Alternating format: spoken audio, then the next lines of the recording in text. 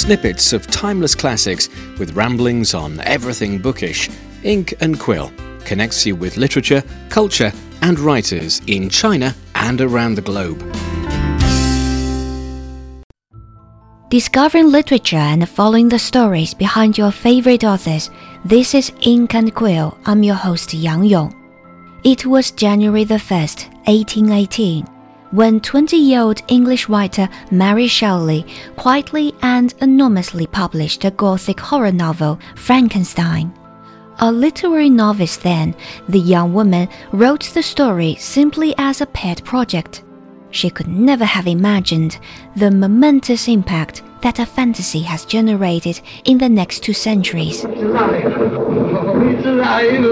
It's alive! It's alive! It's alive! From James Whale's iconic 1931 horror film to the household TV show The Addams Family, this dark, macabre, and troubling tale has spawned and inspired numerous movies, plays, games, animations, and many other derivative works. The 2 foremost literary figures of the book, Dr. Victor Frankenstein and the monster he created, have already seeped into all forms of media for at least 100 years. But why are we still fascinated by this 200-year-old story? To answer that question, in today's Ink and Quill, our book critic Shi Yu will team up with fellow bookworm Lou Surrey to discuss what makes Mary Shelley's Frankenstein a timeless classic. Hey there, you're listening to Book Chat with me, Shi Yu, and my colleague Surrey, a book lover with quite a sophisticated taste. Yoo-hoo! Hello, everybody. Okay, welcome, Surrey. Today, we're talking about Mary Shelley's masterpiece, Frankenstein, a subject that I'm personally very excited about because I have watched a couple of adaptations from this novel since high school, and each one of them has left me quite an impression. I was wondering, how about you, Surrey? I like the original work more than any other adaptations, actually. So, for our listeners who may not be that familiar with the storyline, Surrey, could you give them an introduction? Okay, so this book was written in 19th century, and the story is about a science geek and a human-like and adult-sized monster he has created in his college life. So this science geek's name is Victor Frankenstein. He grew up normally, as any other teenagers, and until he picked up, chemistry and chemistry's evil twin, alchemy, and also anatomy, and then he started to collect a corpse from the graveyards and assemble them together and create a new human being-like monster. I think the fan of this book all call this monster Frankenstein instead of monster. Yeah. Okay, so basically this book is about the story between these 2 guys. Of course, there are some other some other characters in the book, but these 2 are the main characters, I think. I wonder, how old were you when you read this story? That was when I was in college, and that was the first time I read the book. But I have to admit that I was a little bit impatient, probably because the printing was so bad, and plus language was so difficult for me. Another thing I want to mention is that the way it tells the story, it confuses me till today. I think in the first few chapters, this person called Welton, an adventurer who is heading towards the North Pole. Yeah. Yes, he was writing letters to his sisters, back and forth, back and forth. So I was like, okay, so this book must be about this guy. And just when I thought it's about him, he came across Victor Frankenstein. I was like, okay, you are Frankenstein. You must be the hero of this book. But it's turned out like he isn't. He met some weird monster on the top of the mountain, and this monster started to share his life. Yeah. Yeah, so I was like reading towards the end of the book, with a kind of worry this monster would come across somebody else, and then he starts to share the story of his life. But luckily, it didn't happen. It confuses me till today.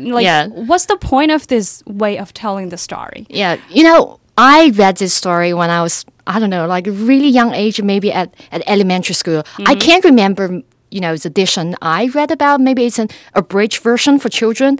But I still remember it has like so many gruesome, dark, horrifying details. And this monster, it just appears to be, bawdy, greenish, and hideously ugly. Okay. And I just feels like it really scared me. So it left me for nightmares, like for days. So I was wondering, did you really like this story or not? Because it's like a good tale for every kid, during Halloween. Honestly, because when I read it, I was already an adult.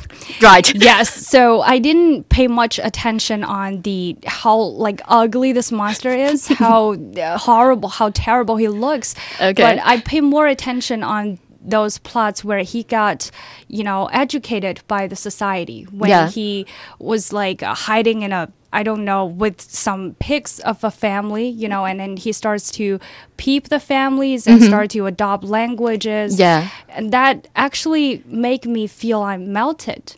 I like this monster. I feel the temperature. I think it's very warm. Yeah, actually, you can sympathize with him. Yes, and because I can feel my compassion, I somehow want him to have a happy life. I want, at some point in his life, he can find this turning point. Maybe he will have a more normal life like human beings. Yeah. But unfortunately, he didn't have the chance. Yeah.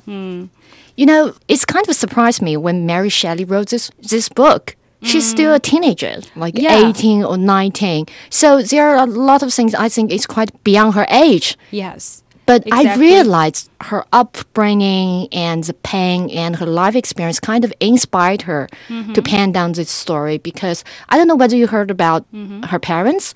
Her mother was a really famous, aggressive feminist around that time. And her father, William Godwin, was a very celebrated philosopher. And when Mary was still a baby, around 11 days old, her mother passed away. So she was basically brought up by her father. And William Godwin, was not very conservative. He taught her about independent thinking. And when she grew up, there were all kinds of intellectual elites gathered around the household. Since a young age, she was exposed to all kinds of cutting-edge ideas, thoughts, technology, including, electric shock therapies. Yes, because at that time, it's a quite big deal, because people believe that life force is identical to electricity. Yes, when I read the book, I was like, where's this, retrospection of technology come from, Because usually we say, oh, the development of technology or science encourage people to think about life and stuff. So I was thinking this girl is so young, and I was wondering her family or her environment. Yeah. Was she really close to the science or the, cutting edge technology at her time that actually result in her thinking about the development of technology? Well, it's impossible for us to know who gathered at the house of William Godwin. But we can be sure she must be exposed to scientific discussions from time to time.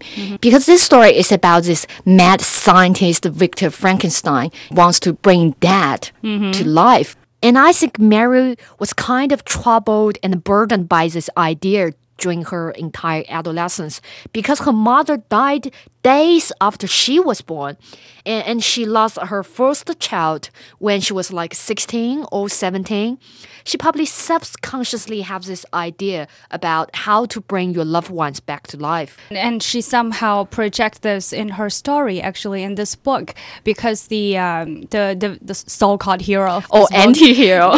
Victor, he actually determined to fulfill his passion or his dream about this, bringing people back into life right after the death of his mother. Yeah. So I was thinking if this is how Mary Shelley tried to reflect her own life in her work. Yeah, I think kind of when Mary was 16 years old, she met Percy Shelley, the famous English poet, and fall in love with him. But the problem is, he was already married around that time, but they still ran away. So we're talking about the early Victorian era. It was extremely disgraceful. And her father was so angry. So William Godwin burned a bridge with his daughter. And Percy Shelley's father kind of cut off his son's financial support. So the young couple had faced all kinds of alienation, rejection, which I think are reflected in the novel Frankenstein. So I think even before she penned it down, Frankenstein, Mary had already got some subconscious ideas. So when it came to the year of 1818, when the young couple traveled to Switzerland to stay with Lord Byron and the famous English poet, and that year, the weather was very strange. It was raining, storming basically every day. So when those young, talented people gathered together, they wanted to create something to pass the time, to entertain themselves. So Lord Byron actually proposed a writing competition to ask them to write a ghost story. But none of them took this challenge very seriously, except for Mary. Okay, so are you saying that this book, like this so popular book and this classic, is just a result of a game? Kind of, Okay. but you know, every day, every morning in her later journal, she said all the guys would ask her, "How is it going? Do you have a new idea?" And she got so frustrated because I would say she's a very aggressive young woman because she was living with two genius around that time, and she really wanted to prove Feel herself. the pressure. Yeah, she feels the peer pressure. Yeah. And eventually, she had a nightmare. She kind of dreamed about a man using a machine, bring that to life. So that's the reason why she got inspired and wrote down the story. But some people say, you know, maybe Percy Shelley wrote a small segment about this novel. Anyway, no one could prove that. So it is still Mary's idea. Yes, I think what amazes me is actually the whole idea of the story instead of like a little segment of writing. Yeah, so I don't care. I just like the story anyways. And I think until today, we still find some inspirations from Mary's book, from Frankenstein. Yeah. For example, you know, science can go really far and don't play God because yes, exactly. you need to be aware of, you know, the consequences of your action. This self-righteous man get punished. And I think it raised the fundamental question about the limitation of human. And I just feels like the shift of power between master and slave because the story goes on. It seems like their power relation has been switched. I actually had the same kind of feeling when I read those chapters where you think there's a switch between these two roles.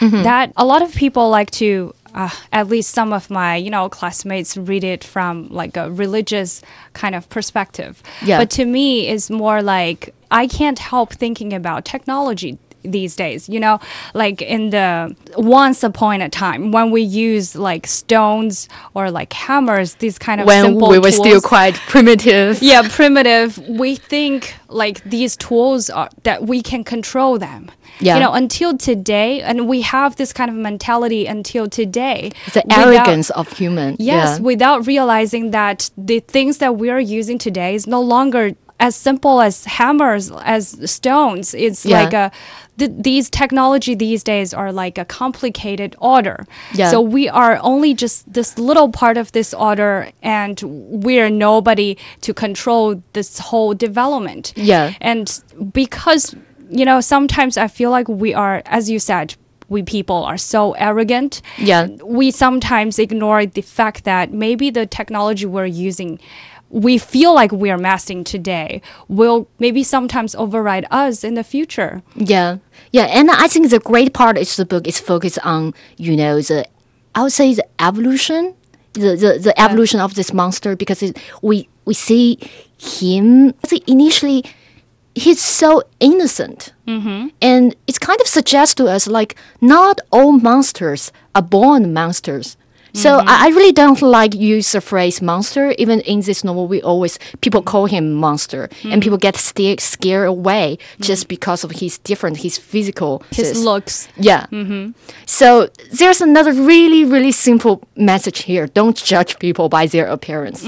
Exactly. And also I think he was, even though like he's like an adult size, he's like a childlike character. Yes, and he was like so-called re-educated by the human society. Yeah. If we think that he's evil, come on, he learned all these things from humans. Yeah, and due to all these conflicts, the twists and turns, and the question about human nature in the novel of Frankenstein makes people want to translate this story into all kinds of mediums.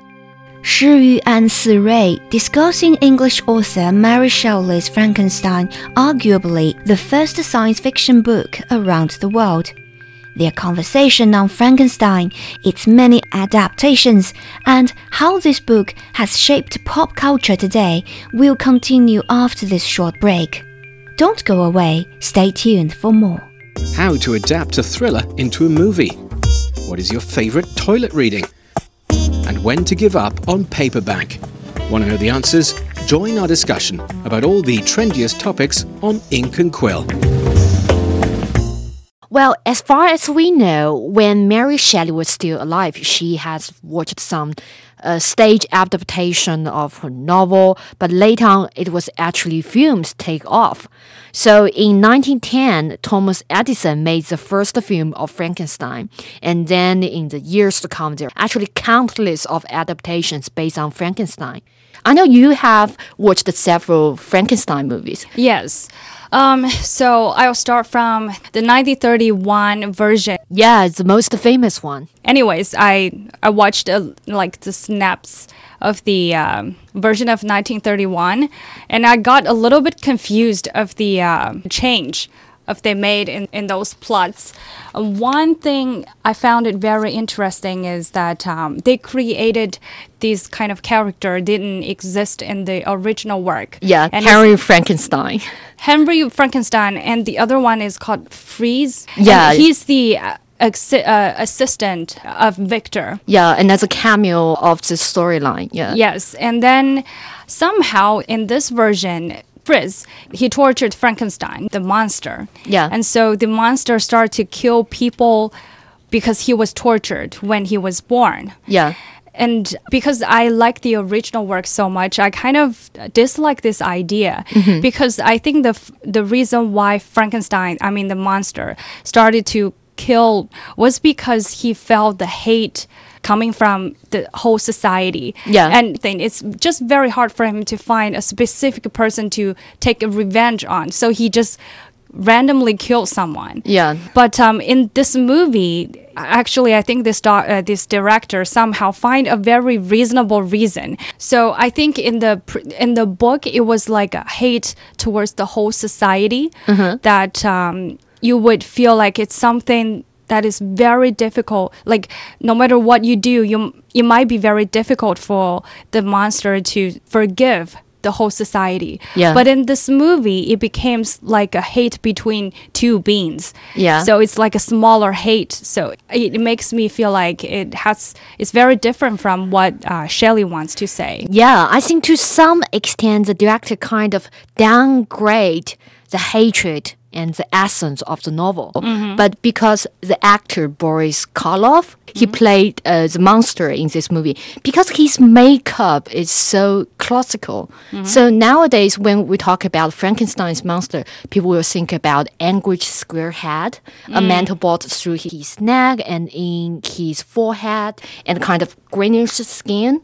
So kind of his image has been imprinted into the pop culture ever since. It's become iconic. Yeah, I have to say that. Another detail in this version was about the brain of Frankenstein.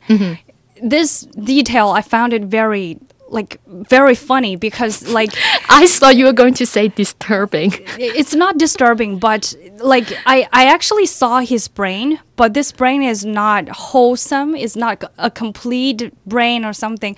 Some part of this brain is missing.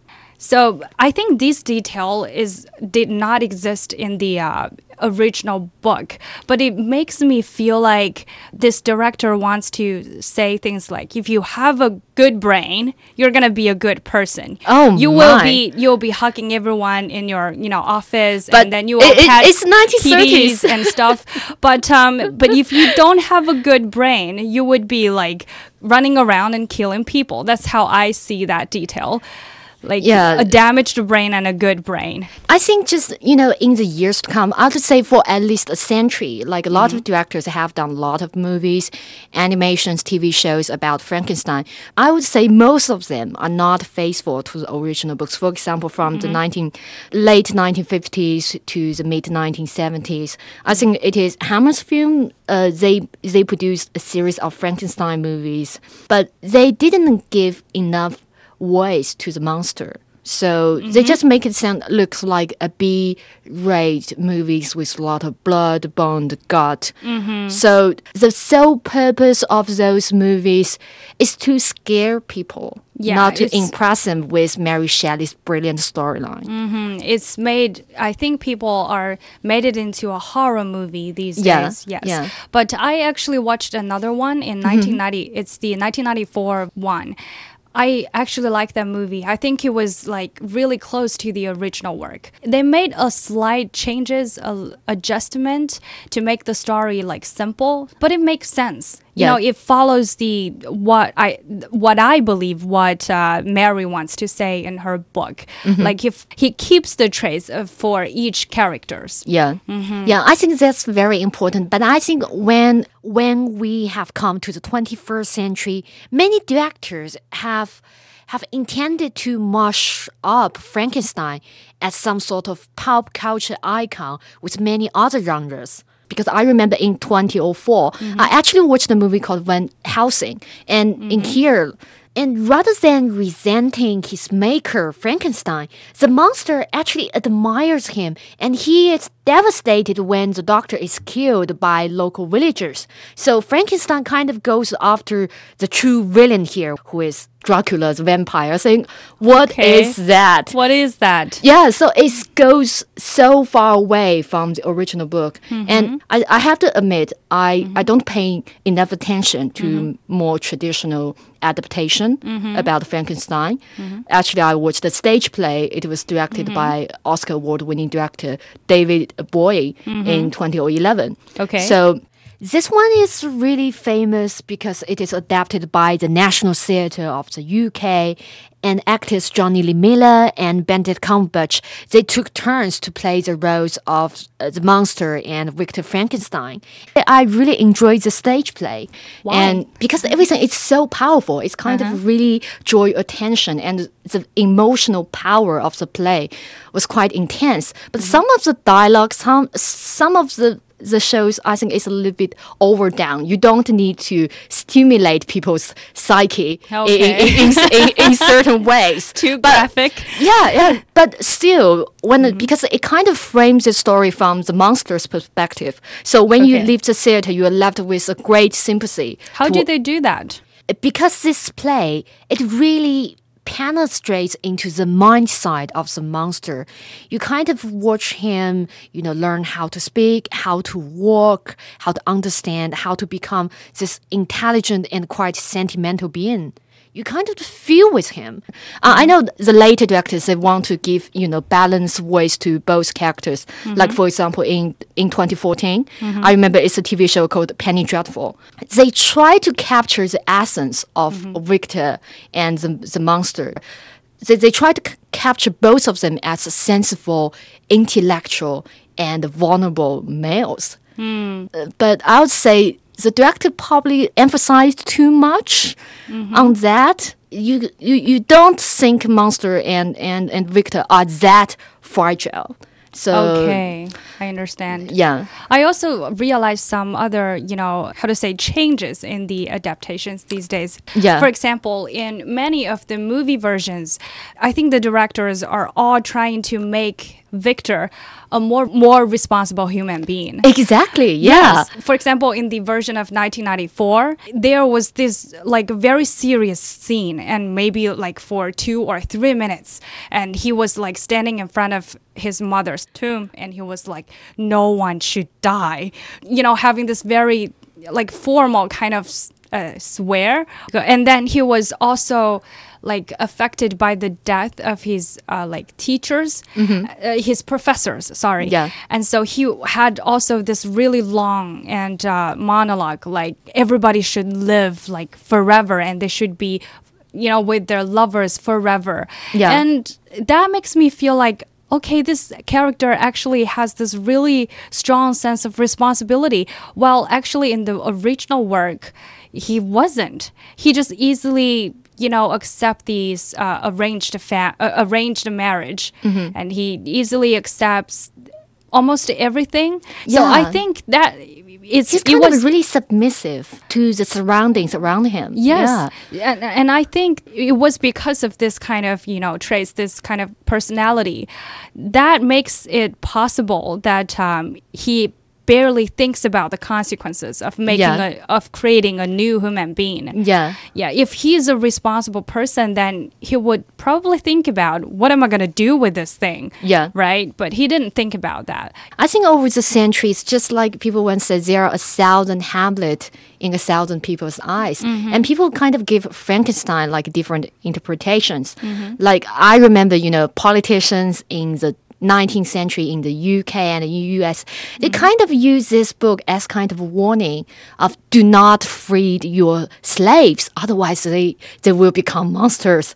And some people say it's a warning to talk about you cannot discriminate people with different physical appearance or people with disabilities.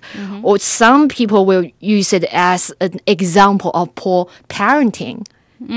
So, because you want to update this story written by Mary Shelley 200 years ago, some people say, okay, now today, since we're talking about feminism all the time, why don't we change Victor Frankenstein into Victoria Frankenstein?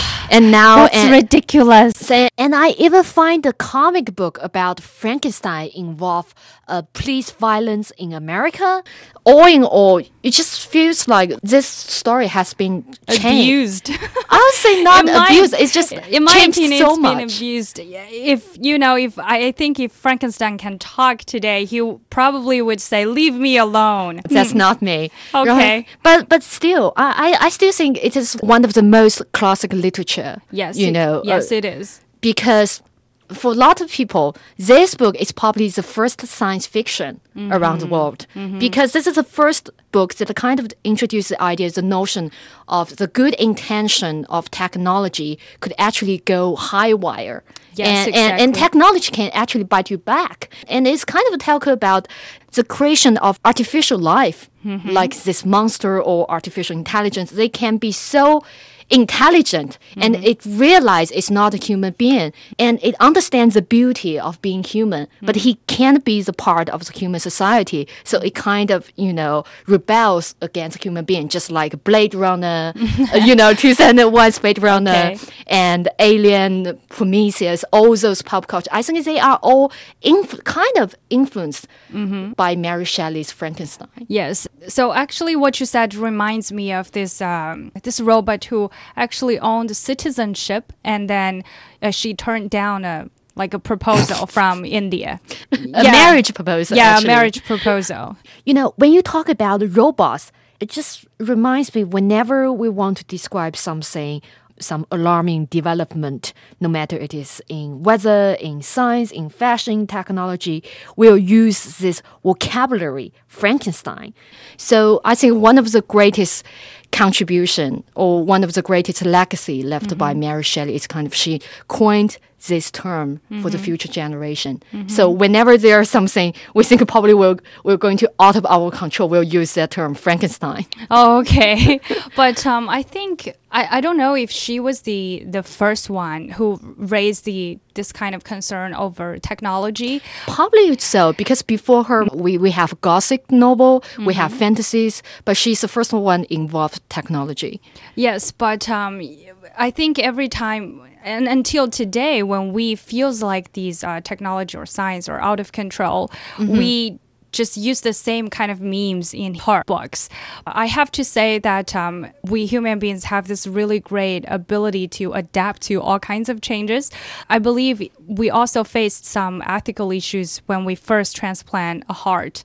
a liver. Yeah. Or something else. But today people were scared around that time. Yes, but now it's like, oh, a successful surgery. Okay, good luck. Okay, have fun. Have a good day. And we sort of, getting used to this kind of things. Yeah. So sometimes I am also thinking, like, is it necessary for us to worry about technology? Because is it necessary for us to worry about Frankenstein's monster? Yes, because we always can find our way to, make friends with our technology, make friends with Frankenstein. Now we understand Frankenstein is actually a good being. I think a lot of people would say, like, we would learn lessons from this and we can make friends with them. And in the future, we won't make the same kind of mistakes. Honestly, I don't know. I think we will still use the term Frankenstein and Frankenstein's monster because as long as we are still arrogant, stupid, or ambitious to toy with technology, we'll still worry about Frankenstein's monster. 诗雨 and Siray sharing their thoughts on the novel Frankenstein, since this year marks the 200th anniversary of the publication of this masterpiece. On that note, it's time to wrap up today's program. Don't forget that there are always more interesting happenings in the literary world, and we will try our best to keep you posted. To learn more about us, you can follow our Facebook account, China Plus, or simply download our podcast by searching the keywords Ink and Quill on iTunes. Thank you for tuning in. I'm your host Yang Yong. Until next time.